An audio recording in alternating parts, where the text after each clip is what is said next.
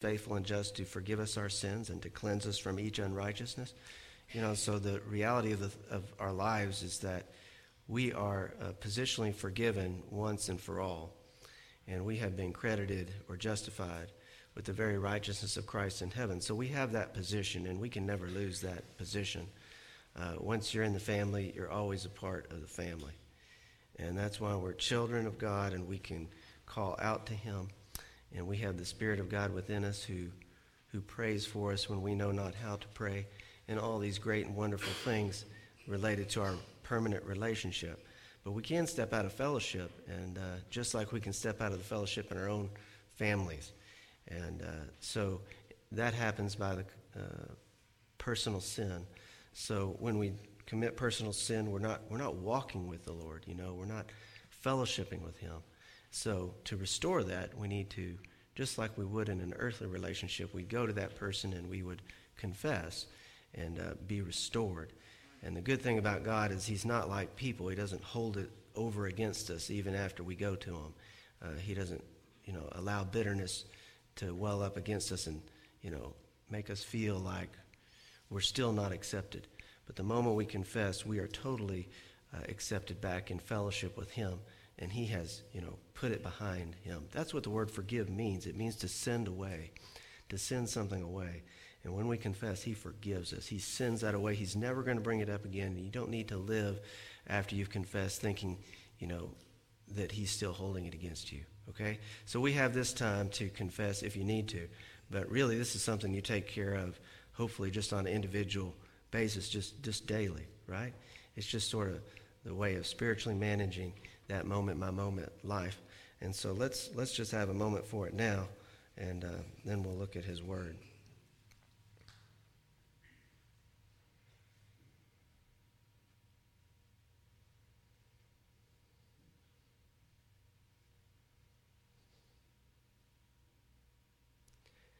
Dear gracious Heavenly Father, we thank you for the opportunity to gather here, a fellow group of believers that you've knit together at this time and place in world history for your purposes, for the building up of the body of Christ, which is the function of the Lord Jesus Christ during this age. He says, I will build my church.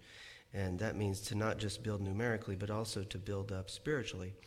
And we pray that he is at work in us both to will and to do his good pleasure, which we know from Philippians 2:12 and 13 he is.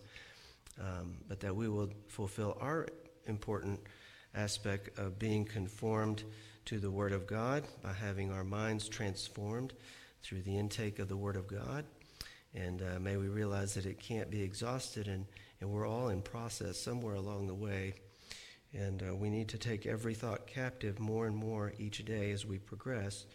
And we pray that we are consistent in doing so. And also to remember that we've been given a commission to go into all nations and thereby make disciples of people, true apprentices of the Lord Jesus Christ who want to walk with him in thought and also in deed.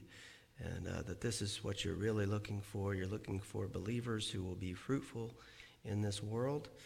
And we pray that we are some of those people.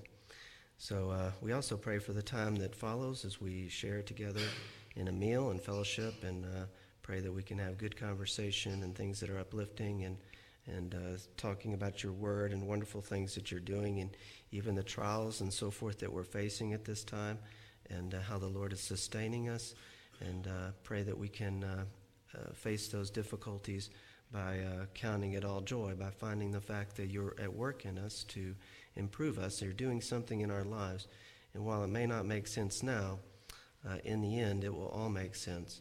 And we will see that you are at work through all things to bring about some good end. So we ask for blessing upon the teaching of your word today as we look at your word itself and the doctrine of inspiration and revelation. And we ask these things in Jesus' name. Amen. Okay, so last week I was gone to the Chafer Theological Seminary Conference, which I usually go to every year since I'm a board member and faculty there as well, and I sort of need to be there for our biggest meeting of the year.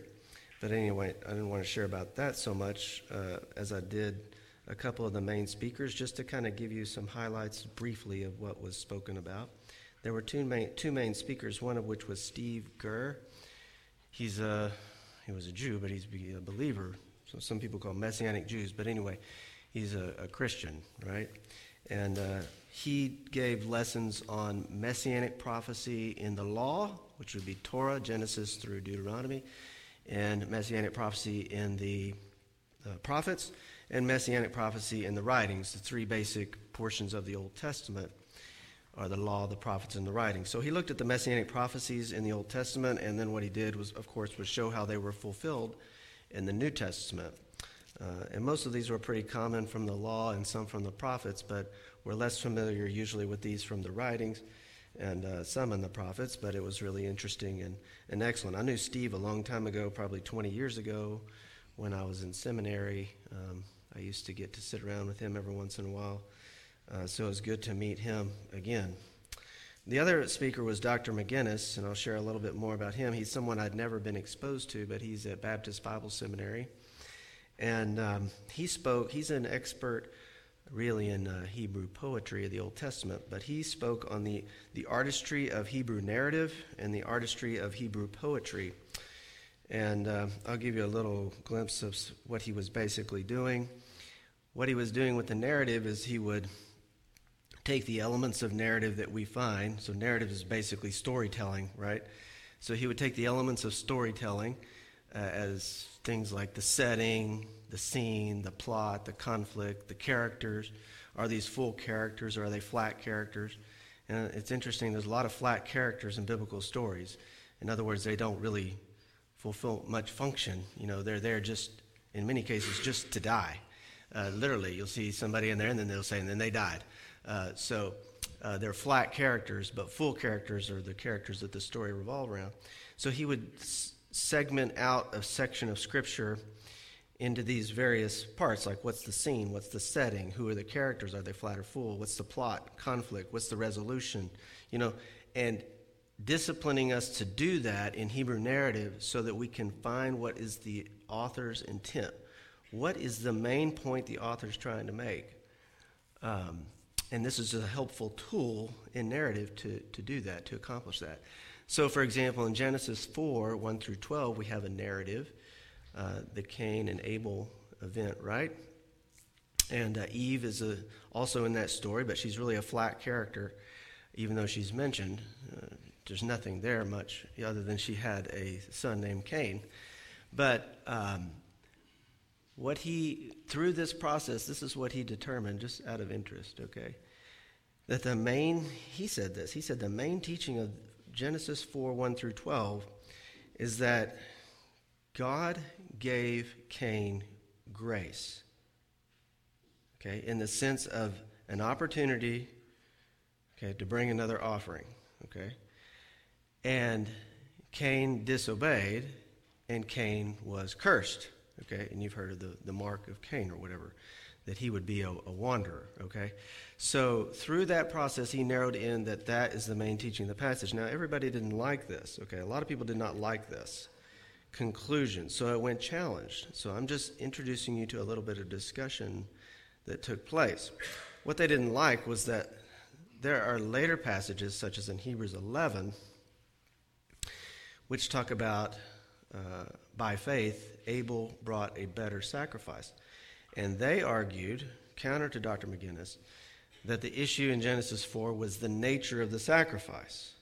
Okay, in other words, Abel brought a lamb, or the first of his flock, and Cain brought grain. So they argued that the point of the passage in Genesis was the nature of the sacrifice. Now, Dr. McGinnis didn't disagree that that's an element and that it's a truth, but he said it's not the main truth that's being taught in Genesis 4. And this went on back and forth for a while, but here's what is important to understand, okay, in this discussion. A later passage like Hebrews 11, do we need that to tell us what Genesis 4 means? In other words, did the people who originally read Genesis 4, which would have been the Israelites, wandering around in the wilderness when Moses penned it, okay, would they have been able to understand from Genesis 4 alone? Because they don't have Hebrews 11. Hebrews 11 hadn't come yet, okay? Would they have been able to understand Genesis 4 on its own See? Left to itself. And so you have to end up, or you should end up saying, yes, that had to have meaning, and the intent had to be understood by them. They couldn't wait for Genesis or Hebrews 11 to come along. And so the important thing then, as far as study and exegesis and how you do it, is you always interpret a passage on its own, okay? And you discover what it meant to the original audience, in this case Genesis 4, and what it meant to the Israelites, which is to say, in essence, okay, it's a picture or a lesson for them as a nation, that if you disobey like Cain did, what? You'll be cursed and you'll be struck out of the land wandering. And isn't that exactly what the Old Testament story of Israel is about under the Mosaic law? If you disobey the law, you'll be cursed and you'll be out wandering. Okay? So, you see how this helps us really understand the original intent of Genesis 4. And before we go to, Hebrews and say, well, it's about the nature of the sacrifice, and Cain brought the wrong sacrifice, and that's the story, okay? Now, what have we done? We've really missed the story, okay, as far as its original aim and purpose. Okay, so he helped a lot with how to go about doing this. And, of course, that's what we're always seeking to do here. Now, he also, just out of interest, I think there'll be a lot of interest for people here, he's an expert on the Song of Songs. Uh-oh. We can't talk about that book in church or anywhere because that's erotic. This is the most undertaught book in the whole Bible. How many of you have ever heard the book of Song of Songs taught? Okay. A handful, maybe 5, maybe. Okay. That's pretty typical, right? I've almost taught it twice here. But then you're always like, I just don't know. How am I going to handle 2 breasts? And, how am I going to handle all these things? So I may actually do this or try to do this soon and kind of jump in the middle of a series and teach some of it because I've kind of wanted to for a long time. But he had an interesting perspective. Of course, he went through the same thing, setting, characters, so forth and so on. Who are the daughters and all this stuff. His idea was that it's not Solomon's writing it, but it's not Solomon and it's not any of his marriages. He had 1,000, women or whatever. That he's not depicting anything that he got to enjoy. Okay, he didn't get any of this. Okay, he did not have the joys of one wife. Okay, but he wrote about it. He wrote about the way God intended it to be. And another thing he did that was interesting was, I've heard this said over and over in Song of Songs, that you've got like periods, like you've got a courtship taking place, and then you've got a wedding, and then you've got a marriage. He said, no, it's all in marriage. There's not one part of it that's in courtship. And he showed how some of the verses were, let's just say, mistranslated. Okay, like love is sometimes not love; it's really love making. And a lot of those passages were put in the context of courtship by commentators, but really they're not talking about like I love somebody, like we're courting and we're moving toward marriage, but they're talking about the act of love making. For example, maybe you heard this song. We used to sing this all the time in Campus Crusade. His banner over me is love. Okay, and the description or explanation was that the banner is that usually is that Solomon was taking one of his women that he was courting into this banquet, and there was this banner, and he's bringing her there and showing her off to the crowd and all this stuff. Actually, the banner is a victory banner. It means he had conquered her, and that she wanted to be conquered. And it's talking obviously about lovemaking, and I don't think now anymore if you go on a college campus, you'll probably want your daughter or son singing his banner over me is love, like they do, because that's not, it's a little more erotic than that. So anyway, very interesting stuff. And here's the thing that's so important about it, and it's the reason I've thought about teaching it a number of times, is because our kids are going to learn about this, okay? But here's the thing. I mean, we're talking like 13, 12. We're talking 12, 10, 11, 12. They're going to learn about this. They're going to hear about it. Here's the issue. Do you want them to learn about it the world's way, or do you want them to learn about it God's way? If you don't beat the world to the punch, it's soured it. It's soured it. It becomes sour milk. And yes, there has to be a way of talking about it, okay? But, I mean, it's part, is it or is it not part of the Word of God? Is it or is it not a beautiful picture of the way God designed it to be? But thank you. Thank you. But we neglect it, right? We neglect it because of fear, okay? But what we're actually doing probably is a disservice to our young people and really even to ourselves, because, you know, usually if you read it correctly and you study it correctly, what do you want to do home? You want to go home and you want to be with your mate, you know, because you want to share in the joys of something God created. And maybe you've neglected that. Maybe you haven't, you know, let's say, done it correctly in the sense of wooing and the kind of love and passion and ardor and zeal that you should have for your mate, okay? Okay, because all we do with marriage is loyalty. That's all we do. You know, we never go to the romantic dimension, which is a part of who we are, the sexual dimension, right? We don't do that. Why? Because we're afraid. Okay, but God says, I'm not afraid. I'm going to tell you exactly how it should be. And so maybe we'll look at that, okay, before I'm gone. At least then, see, I'll be gone and you won't, you know, can't. See? You know, so this is strategic, you know. I don't know, strategic, okay. But obviously all for our spiritual development and growth. And, of course, most of the churches just said, well, no, it's just a picture of God's love for Israel and Israel's love for God. No, it's just a picture of the church's love for Jesus and Jesus' church for Jesus' love for the church. But I challenge you to make many of those statements have any meaning whatsoever relative to Jesus and me, okay? So that's kind of where I was and some of the things I was, you know, thinking through while out of town. Let's go to the framework, okay? Again, we're teaching a course right now called The Framework, where we deal with the 22 major events of Scripture. And so let me just ask you some questions, okay? What is this course all about? What are we trying to do? What are the three basic elements of this course? One is the historicity of the biblical events. We're emphasizing that because that's being downplayed. People say, oh, creation didn't really happen like that. It's not a real historical event. It's just an allegory. So we're playing that up. What about the flood?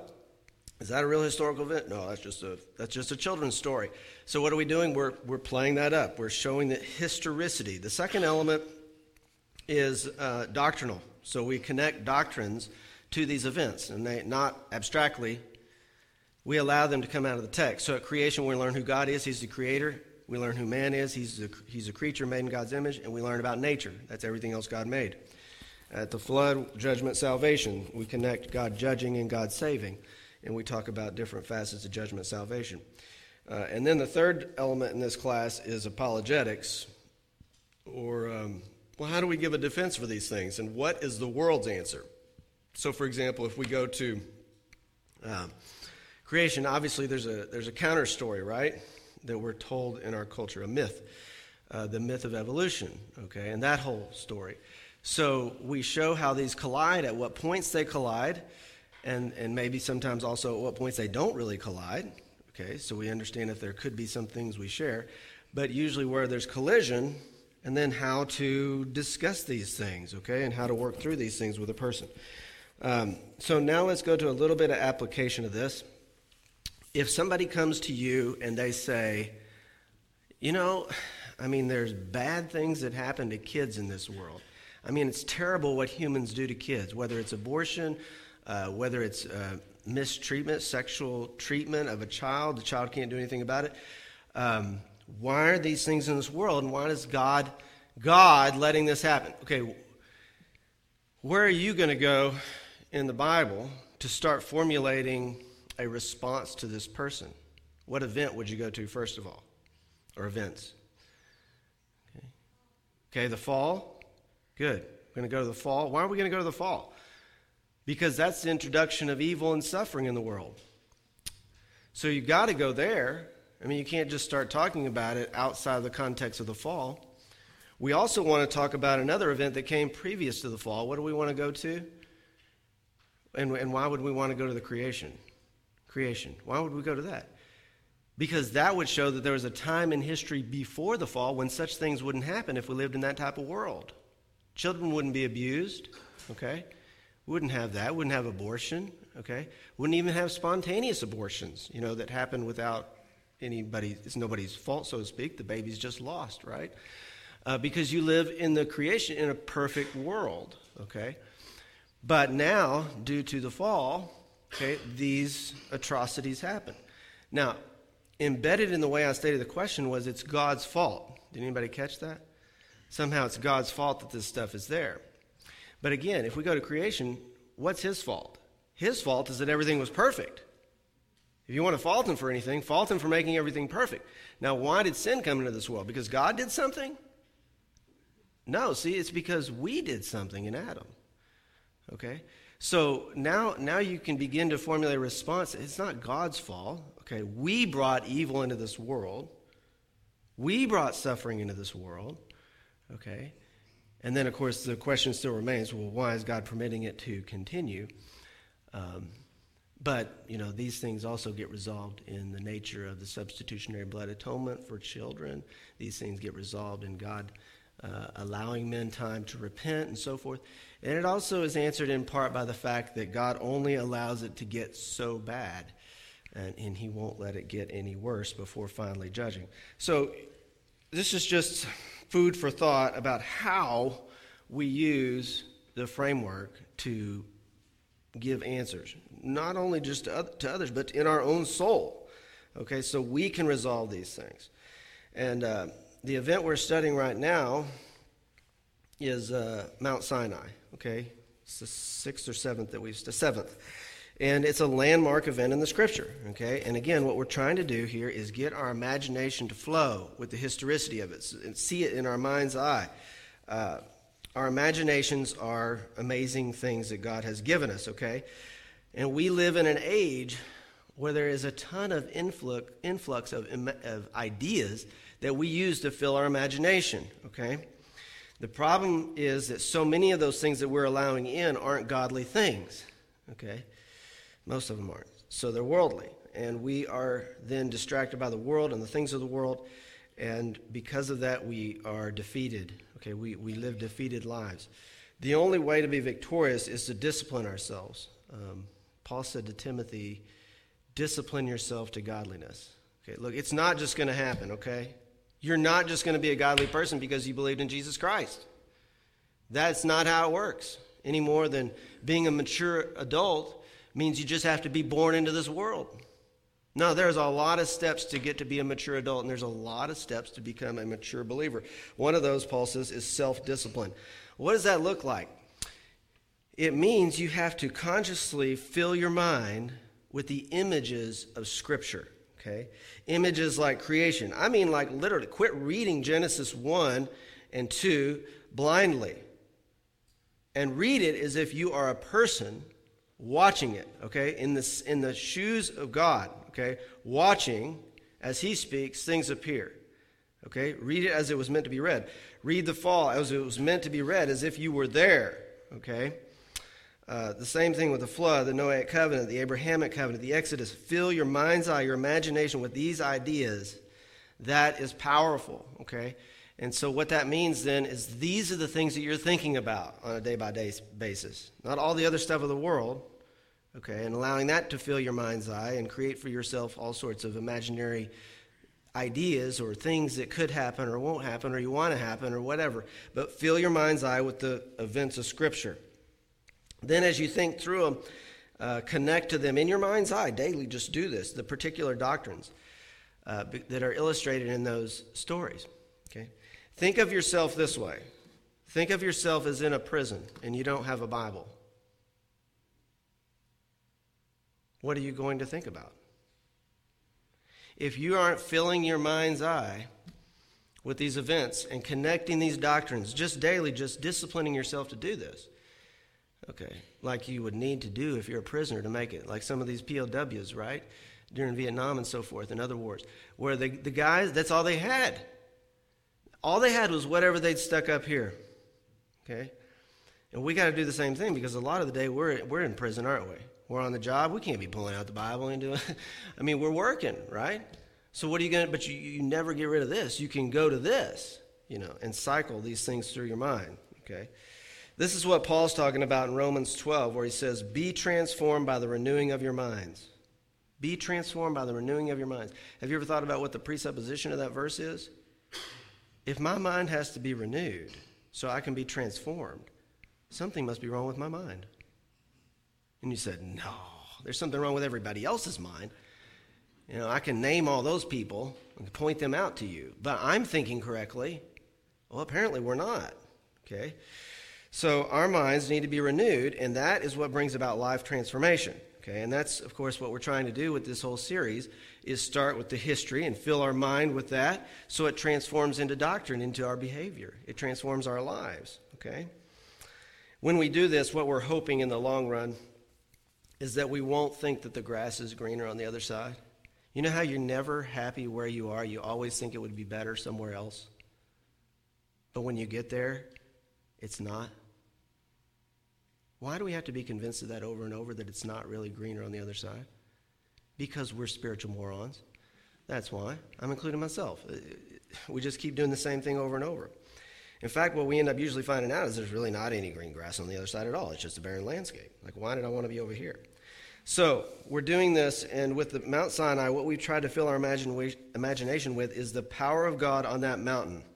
There was a great storm with lightning, it was shaking, smoke, there was fire, and the voice of God boomed to over 2 million Israelites in that valley.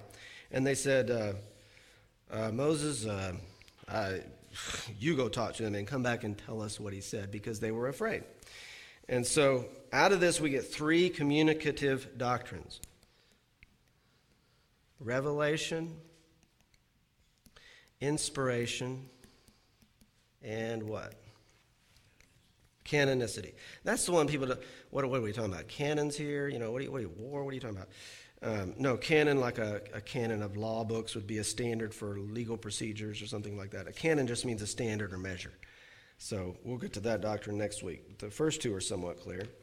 Revelation basically means God speaks. Okay? Basically it means that. We're not going into too much detail of that, but right here we're mainly talking about verbal speaking, but he also speaks in nature, of course. This is what we see God doing at Mount Sinai, though, right? Speaking. I mean, it's pretty clear.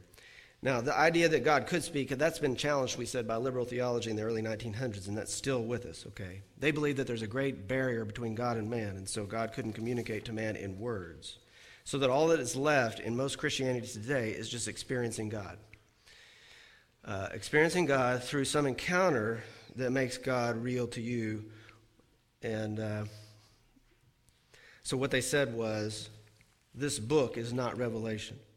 This is not revelation. This is simply stories, okay, of people having experiences with God. But this itself is not the revelation of God, okay? That's liberal Christianity still today. Okay, now why did they do that? Well, because they got into pagan theories of language. They found paradoxes in language. I've mentioned some of these, like the Cretan, all Cretans are liars. Well, if all Cretans are liars, if a Cretan is saying this, then he's not telling me the truth. You get yourself in paradoxes, and that's been one that's historically cited. But then what they do is they take these paradoxes in human language and they apply them to God, the Creator, and they say, well, since we as humans don't have a perfect system of language and you can create paradoxes, then the Creator himself can't speak in human languages without these same paradoxes. And so language is imperfect. It has problems. And therefore, God can't speak to us in a coherent fashion. And that's why the Bible's not God's revelation to man. Okay? But the problem with what they're doing there is, if you look at this diagram again, you've got the creator-creature distinction. Okay, and God speaks human language. Now, he does that, when he speaks human language, he's condescending to us. He's putting himself on our level, so to speak, so that we can have an analogy of what he is like, of what he wants us to know. Okay, so he condescends to us, yes. So in speaking human language. But when he speaks human language, it's not exactly like when we speak human language. And we know that because when God speaks, for example, in Genesis 1 or Christ in the Gospels at a miracle, well, a little bit more happens than what would happen if I said, let there be light. I mean, when I say let there be light, unless somebody's flipped a switch, nothing would happen. Okay? When he said let there be light, the whole cosmos, or whatever, was light. Okay? And that didn't even need a source. He was the source. He just created it. He just created light beams, So when he speaks human language, but the point we're getting at here is because his language is also creative, it's not subject to the same limitations that our language is, such as the Cretan's paradox, okay? So therefore, God can speak to us. He crafted us in his image so he could speak to us. And what we have in the Bible in human language, while human language itself it can be paradoxical and have limitations, what he's spoken to us here is sufficient to carry the truth from his mind to our mind. That's the bottom line. It's not like the liberal says there's a big bear and he can't use it. No, this is the revelation of God, and it's sufficient, okay? So, we have a revelation from God in the Bible, okay? And let's just have this one last word for the liberals. If there were a liberal theologian in the valley in front of Mount Sinai with all the other Israelites, it would be a little difficult for him to deny verbal revelation from God, right? What's the next question? The next question is, if we have revelation of God, where do I find it? I mean, why is it in the Bible and it's not in the Quran? Why is it in the Bible and not in the Book of Mormon or the Pearl of Great Price? How do we answer that? We said, what is the difference between these books? Continuity of prophets. Continuity of prophets. What do we mean by this? We mean that there's something utterly unique in the Bible in terms of its prophets. In the Bible, you have over 1,000 years of prophets' lives overlaying with one another, linking in a great chain, okay? So you've got Moses all the way to Malachi. That's the chain I'm speaking of here, okay? Each prophet's lives overlapping with the prophet before so that the information could be checked to make sure it was in harmony with everything that had been previously revealed, and so forth and so on. Other religions say, we got a word from God over here through one guy, maybe Muhammad, I had a vision or something like that. If I followed every guy that had a vision, can you imagine? There's probably 50 people or 100 people in Fredericksburg that had a vision. Am I going to follow all these people, okay, just because they had a vision, okay? Same thing with Mormonism and the Jehovah's Witnesses, see? It's always one guy got a word from God or something like that. So are we going to follow the one guy that says he got a word from God, or are we going to follow the continuity of prophets where you have a guy who says he got a word from God followed by another guy who says he got a word from God whose lives overlapped, and this went on for 1,000 years, okay? And all of their writings are consistent, okay, and in harmony, okay? So this is the way God always does it. This is a pattern, okay? And God wants us to see this pattern. Multiple prophets, okay. The other thing is that all these other guys that came along, Muhammad and Joseph Smith and all the rest of them, they always do what? Start with the Bible. Why do they do that? Because they're trying to get an authority base. And they realize they don't really have one. It's just a vision or something like that, or God wrote on some plates or something like that. So what do? They always start, let's get some authority back. Oh, yeah, we believe the Bible. Islam did that, right? Well, yeah, but the Bible got corrupted. Muhammad's the final prophet, right? He corrects all that. But still, what they do, they still had to appeal to the Bible. Okay? Same thing for Mormonism, right? If you go to a Mormon temple and you hear a presentation, what all are you going to hear first? You see a video, they're only going to show you Bible verses. They're only going to show you Bible verses. Why are they doing that? What about all their other books? Well, see, they want to get you in and thinking, this is the same thing as the Bible. No. Okay? Good try, but no. But that's where they get most of their converts, right? From Christians who don't know. They've never been taught. They've never studied for themselves, something like that. So today we want to get into the idea of, we've looked at Revelation. Now we want to get into the second doctrine, and that's the doctrine of inspiration and what this is all about, okay? Before we get into it, here's a diagram of the relationship between revelation. Oh, I'm going to misspell that almost. Revelation and inspiration. Okay, this diagram depicts the relationship. Now, obviously, what we're saying then is that the body of revelation is greater than the body of inspiration. Okay, what do we mean by that? What we just mean simply is that God revealed more than was actually written down and preserved in Scripture. Okay, turn to John 21:25. Oh, I turned right to it on the second time. Does that ever happen to you? It just means you know your Bible so well, you're like, wow, I'm really good today. Doesn't happen every day, but it happens. John 21:25, the very last verse in the Gospel of John. It's an interesting verse. I'm sure you're aware of it. If you've been in Christian circles, you've heard this. John says, and there are also many other things which Jesus did, which if they were written in detail, I suppose that even the world itself would not contain the books that would be written. There's a bit of hyperbole used there, of course. I mean, the whole world full of books. I mean, can you just imagine literally, whatever. But the point is clear, There's a lot more that Jesus revealed through his deeds that if they were written down, I mean, there'd be a lot written down, but it just simply wasn't written down. So the body of revelation in this case is greater than that of inspiration. There are other passages that show similar ideas throughout history, that God revealed more information than what we have contained or captured in the Bible. Okay? To illustrate it, let's just say we have 100 CDs. Let's put it in modern technology. 100 CDs of information that God revealed. Okay? But then we have only 10 CDs of information that was inspired. So that shows you the difference between the amount that God revealed and the amount that was inspired is a difference of 90 CDs. Okay, so apparently, so why don't we have the rest of that revelation written down? Why didn't he do that? Okay, because evidently it's not what he wanted written down. I mean, it's up to him, right? He can decide. It had nothing to do with the men, and they were just irresponsible, and they didn't write it down. I mean, John could have written it down, right? But he says, I decided to write down the 8 miracles that I decided to write down to provoke faith in the Lord Jesus. I could have written lots more down, but that's all. So there were other things, though, that God revealed to Daniel, to Malachi, to Enoch in the Old Testament, and that was for them, but, it's not for everybody else, and he has a right to do it that way. But in the end, what we have here is sufficient. Okay, that's the all-important point. And if you want to know that body of revelation out here that went to other men, when you get to heaven, you can go ask them if they'll reveal that to you. See? Okay, but for now, we have all that's necessary in the Scripture. Okay? So, now we want to look at three points of the doctrine of inspiration.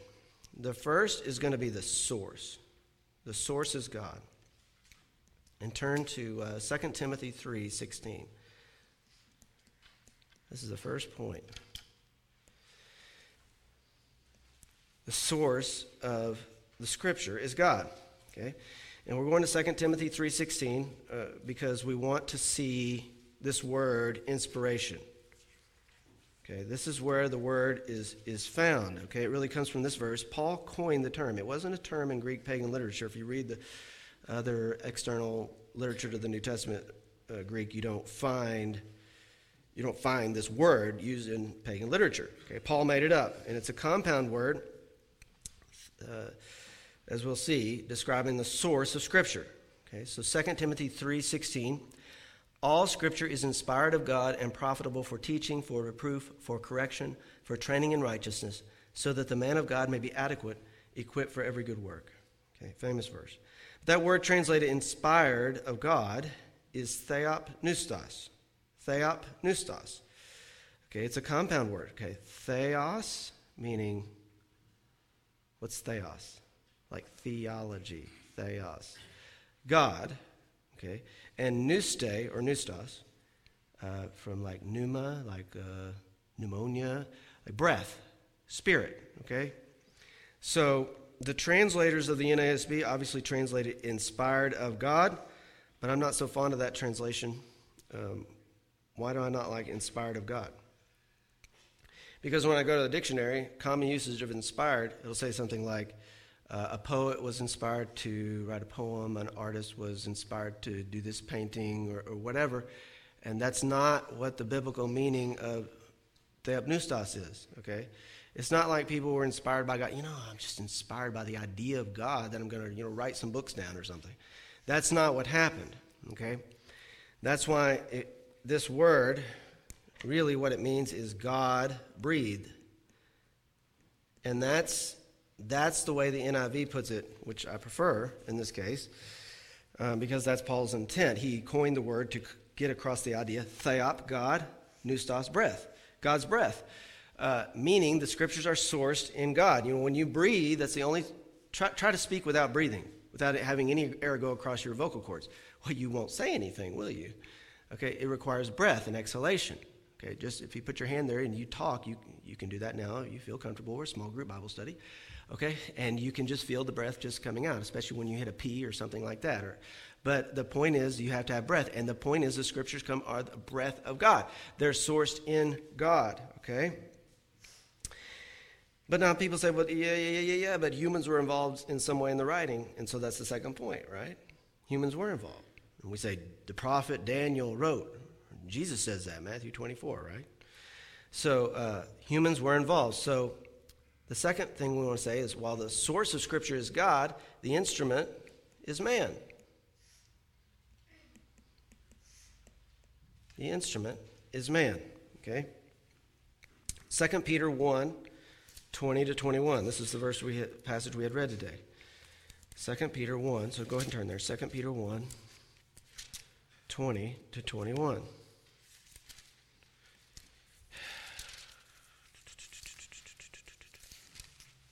And it's really hard to find these books after Hebrews before Revelation. They're just all snugged in there, and I always struggle in my Bible to get to them. 2 Peter 1, 20 to 21. Peter just got done talking about the experience he had of the transfiguration. And here's the problem. One of the problems people have with the Bible is that, humans somehow got involved in the process of writing it down. So if that's the case, then how did it keep from getting messed up? Okay, because we know humans err. So if humans err and humans are involved in writing the Scripture, then the Scripture must err. Okay, that's just a short syllogism to illustrate the problem. Okay, but let's see what we have here about how humans were involved. Peter says, "But know this, first of all, that no prophecy of Scripture is a matter of one's own interpretation, for no prophecy was ever made by an act of human will, but men moved by the Holy Spirit spoke from God." Now, I want you to notice the "for" just in the middle there, because when you see that, it means an explanation is being given for the previous phrase, where he says, "For no prophecy was ever made by an act of human will," is explaining what he meant before when he said no prophecy of Scripture is a matter of one's own interpretation. See, the problem is people come to this and they think, well, this is saying that it's not up to us to interpret the Bible. That word interpretation, though, if you look this word up, it means this, set free. That's what the word actually means in the lexicon. It means set free. I don't know how they ever came up with an interpretation for that, but I don't know. I couldn't figure out why. What it's saying is that the prophet, when the prophet wrote Scripture, he was not set free. He wasn't just freely acting. Okay, and that's the last expression, "for no prophecy was ever made by an act of human will," explains that. It explains how he was not set free. It says he was moved by the Holy Spirit from God. Okay, so what does this all mean? Obviously, it means that humans are involved in writing Scripture, but it means they didn't come up with the idea. Some prophet or some guy wasn't sitting there and say, I'd like to write some Scripture today. I think that's what I like to do this weekend. No, they didn't say that, okay? What the idea was to do that wasn't sourced in them. It says at the end of verse 21, it says, men were moved by the Holy Spirit and spoke from God. Moved by the Holy Spirit. See, they didn't wake up one day and say, I want to write the Bible, I want to write Scripture, I want to be a prophet. No, the Spirit of God moved upon them to do this. Now, this word moved is of wind blowing a ship. It's the same word used of wind blowing a ship, and it just gives us a word picture, right, of the Holy Spirit, like wind, picked these men up and blew them or carried them along to speak the words from God. See, they spoke from God. So again, who is the source here of Scripture? Okay, God is the source. They spoke from God. Okay, but they're instruments being blown along or carried along by the Holy Spirit who initiated the process. So it's not just that, humans were involved. It's that, no, God is the source of Scripture, and his Spirit was that which moved them to write it and also carried them along as they wrote it to ensure what? To ensure that what they wrote was actually the words of God and not just their ideas. Not just their ideas of what God said, not just the concepts, not their interpretation of what God said, or anything like that, but the actual words of God, okay? Now, just to polish this off, this point, because obviously you have a lot of different people. People say it was 40 authors of Scripture, human authors and so forth. True, about 40 different men or so were used by God to write the Scripture. And what's interesting about them is they come from all different walks of life. And that you can actually detect this just from reading what they wrote. Paul writes like Paul. He doesn't write like Peter, okay? And Peter doesn't write like Moses, and Moses doesn't write like Luke. So this shows us that their vocabulary, their profession, their background, okay, everything that was built into each individual author, God decided to use that, okay? If he hadn't, and he had overridden their personalities and their own vocabularies and their own backgrounds, the whole Bible would read exactly the same. But it doesn't read like that. You move from one author to another and you go, he's really doing things differently. And the way he's expressing himself, the vocabulary he uses is different than the vocabulary Paul uses. Actually, that's an enhancement that this is really divinely inspired. It's really the Word of God, okay? Because it didn't do away or expend with the human personality that was involved. Which is what makes it fascinating. So the Word of God is a unity, but it's got a diversity of authors that reinforce the unity. Okay? And I think we're supposed to be impressed by that. The third point, and one that naturally falls out of the first point, that the source of this is God, is that the Scripture is inerrant. And I always have trouble spelling that word, but I believe I got it right here. It's the double R, there's no double N. We say the Scriptures are inerrant in their original writings. In college or university or seminary, they'll say the original autographa, the autographs. But we'll just say original writings, right? What do we mean by that, and why is it necessary to say that the Scripture that God gave us is inerrant in the original writing? That is, as the ink fell from the pen of the human author on the parchment, on the scroll, on the vellum, whatever it was. Why do we say that? One reason is because if God is perfect, okay, and he moved men to speak his word, then his words must be recorded perfectly. Okay? It couldn't be imperfect originally because a perfect person doesn't produce an imperfect Scripture, lest that person now become imperfect. So at least in the original writings, we have to have a perfect or inerrant Scripture, okay? So that's one reason we argue for inerrancy. Another is the idea, what is it that God made with Noah after the flood? There was a blood sacrifice and all of this, and God entered into what with him? Covenant with him and all flesh. Now, same thing with Abraham. What did God enter into with Abraham? He also entered into a covenant. We said these covenants are like contracts. Now, if you have a contract, and let's say you go to a court of law, because there's a point of issue in a court of law, and you bring a contract in there, but the contract is distorted. In other words, the contract has got errors in it. How well is that contract going to hold up in the court of law with errors in it? It's not going to hold up very well. People are going to poke holes in that all day long, see, and you're going to lose the case. The Bible basically is presented actually as two testaments, right? Old and New Testament. That's reflecting the covenant structure of the Bible. It's a contractual structure. God made a contract with Noah and all flesh, never to flood the world again. Question, has that happened? Has the world ever flooded again, a global flood? Now, we've had local floods, right? We've had lots of local floods. Maybe not in your backyard, but, I don't know, go over to India. Okay, you'll find some over there. If that was just a local flood in Genesis, like some people claim, right, just over in the Mesopotamian River Valley, then has God kept his covenant word to never flood the world again in a local sense? No, he doesn't have integrity. He's lied. He's a liar. This is one reason we know that it was a global flood, global in extent, and that he's upheld his contract, right? Because he's never flooded the world again. Now, think about the contract he made with Abraham, Isaac, and Jacob, and also the one he came into with the nation Israel at Mount Sinai that we're about to study, the Mosaic covenant. And that covenant, he's going to say, now, look, if you do this, if you bless me, obey, I'm going to bless you. If you disobey, I'm going to curse you. Now, that was a contract. Now, can we look in Israel's history and see if when they obeyed, they were blessed, and when they disobeyed, they were cursed? Yeah, you can do that. I mean, actually, they have one of the best recorded histories of any nation on the planet, okay? And we can go in there. It's not just in the Bible. It's recorded elsewhere, too, in Josephus and other places, and see that, in fact, exactly what God said he would do in the contract. So if this book, which is a contract, is messed up, see, what good is it anymore? You can't measure whether God's been faithful. You can't measure Israel's behavior and whether they were faithful or not. So then it becomes useless. Okay, so this is another reason that the Bible's got to be inerrant, because basically it is a court testimony. It's a witness to God. Okay? Now,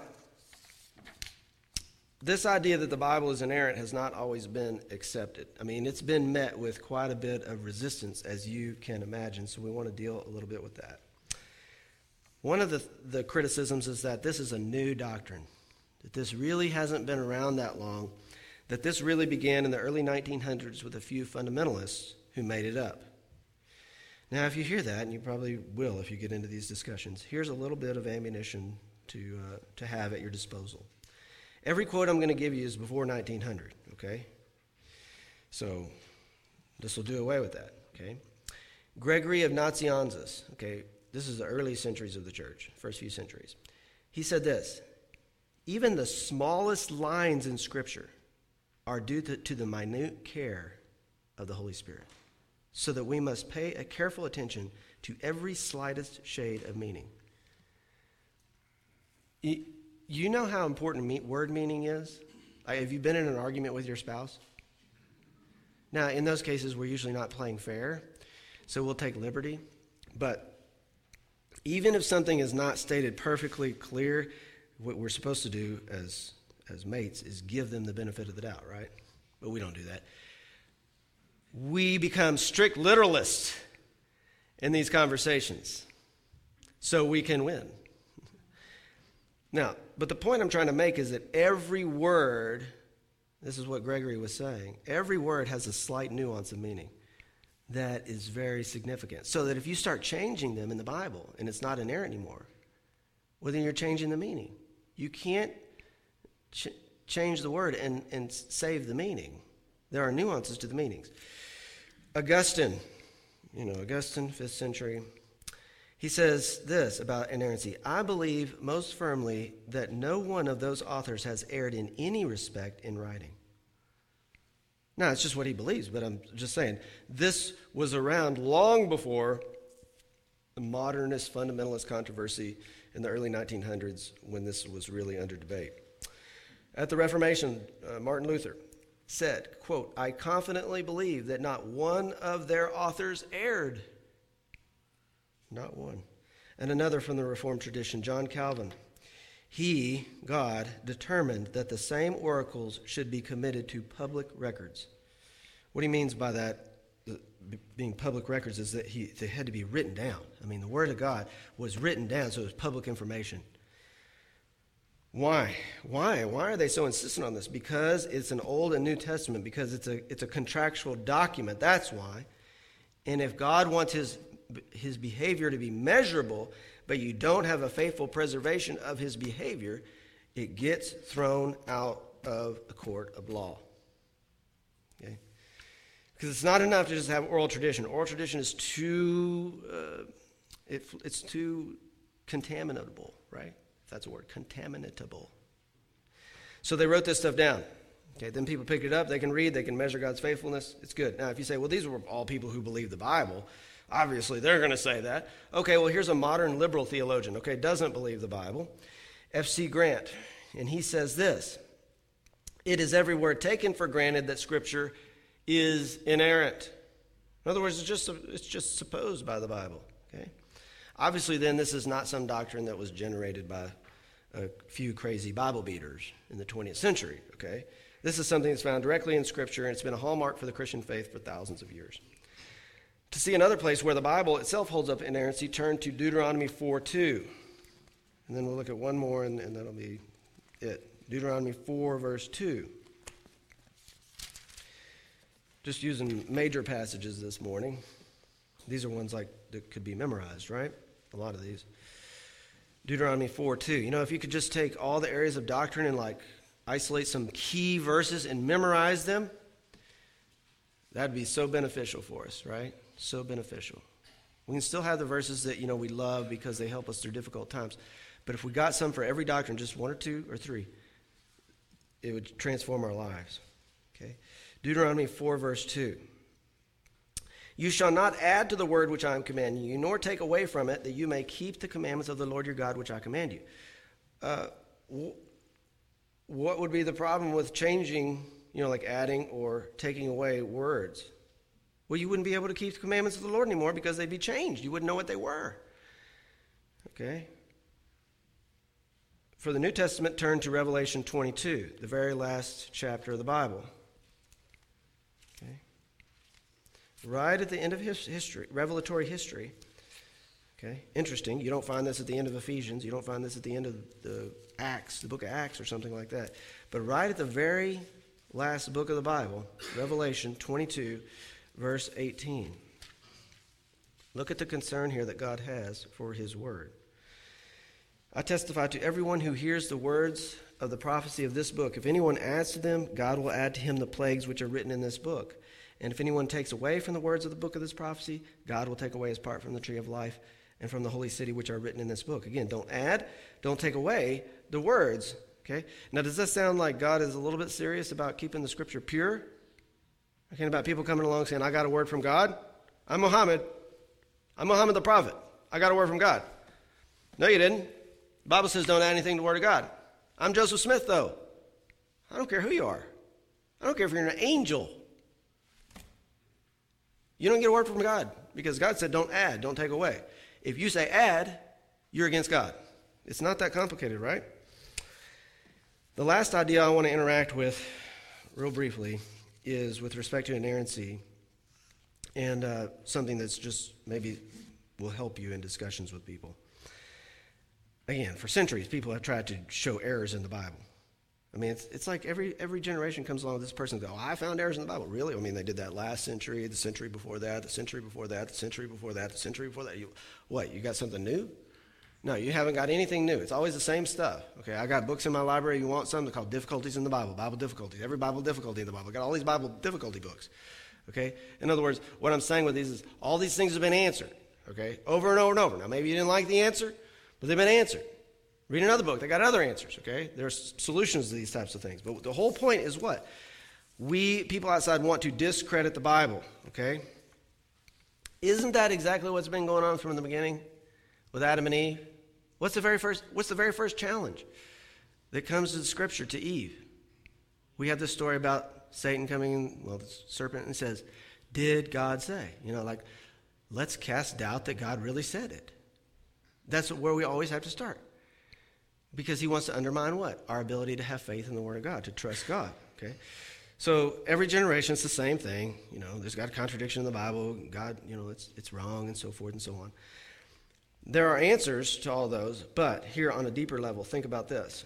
Here's a question you can respond with to someone who says there's an error in the Bible. On what basis are you judging that that's an error? Okay, they wanted to say there's an error so they can reject inerrancy, okay?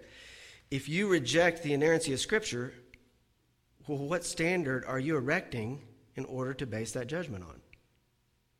Okay. Otherwise, how do you know there's a problem with the Scripture if you don't have some standard you're appealing to that's over and above and beyond the Scripture?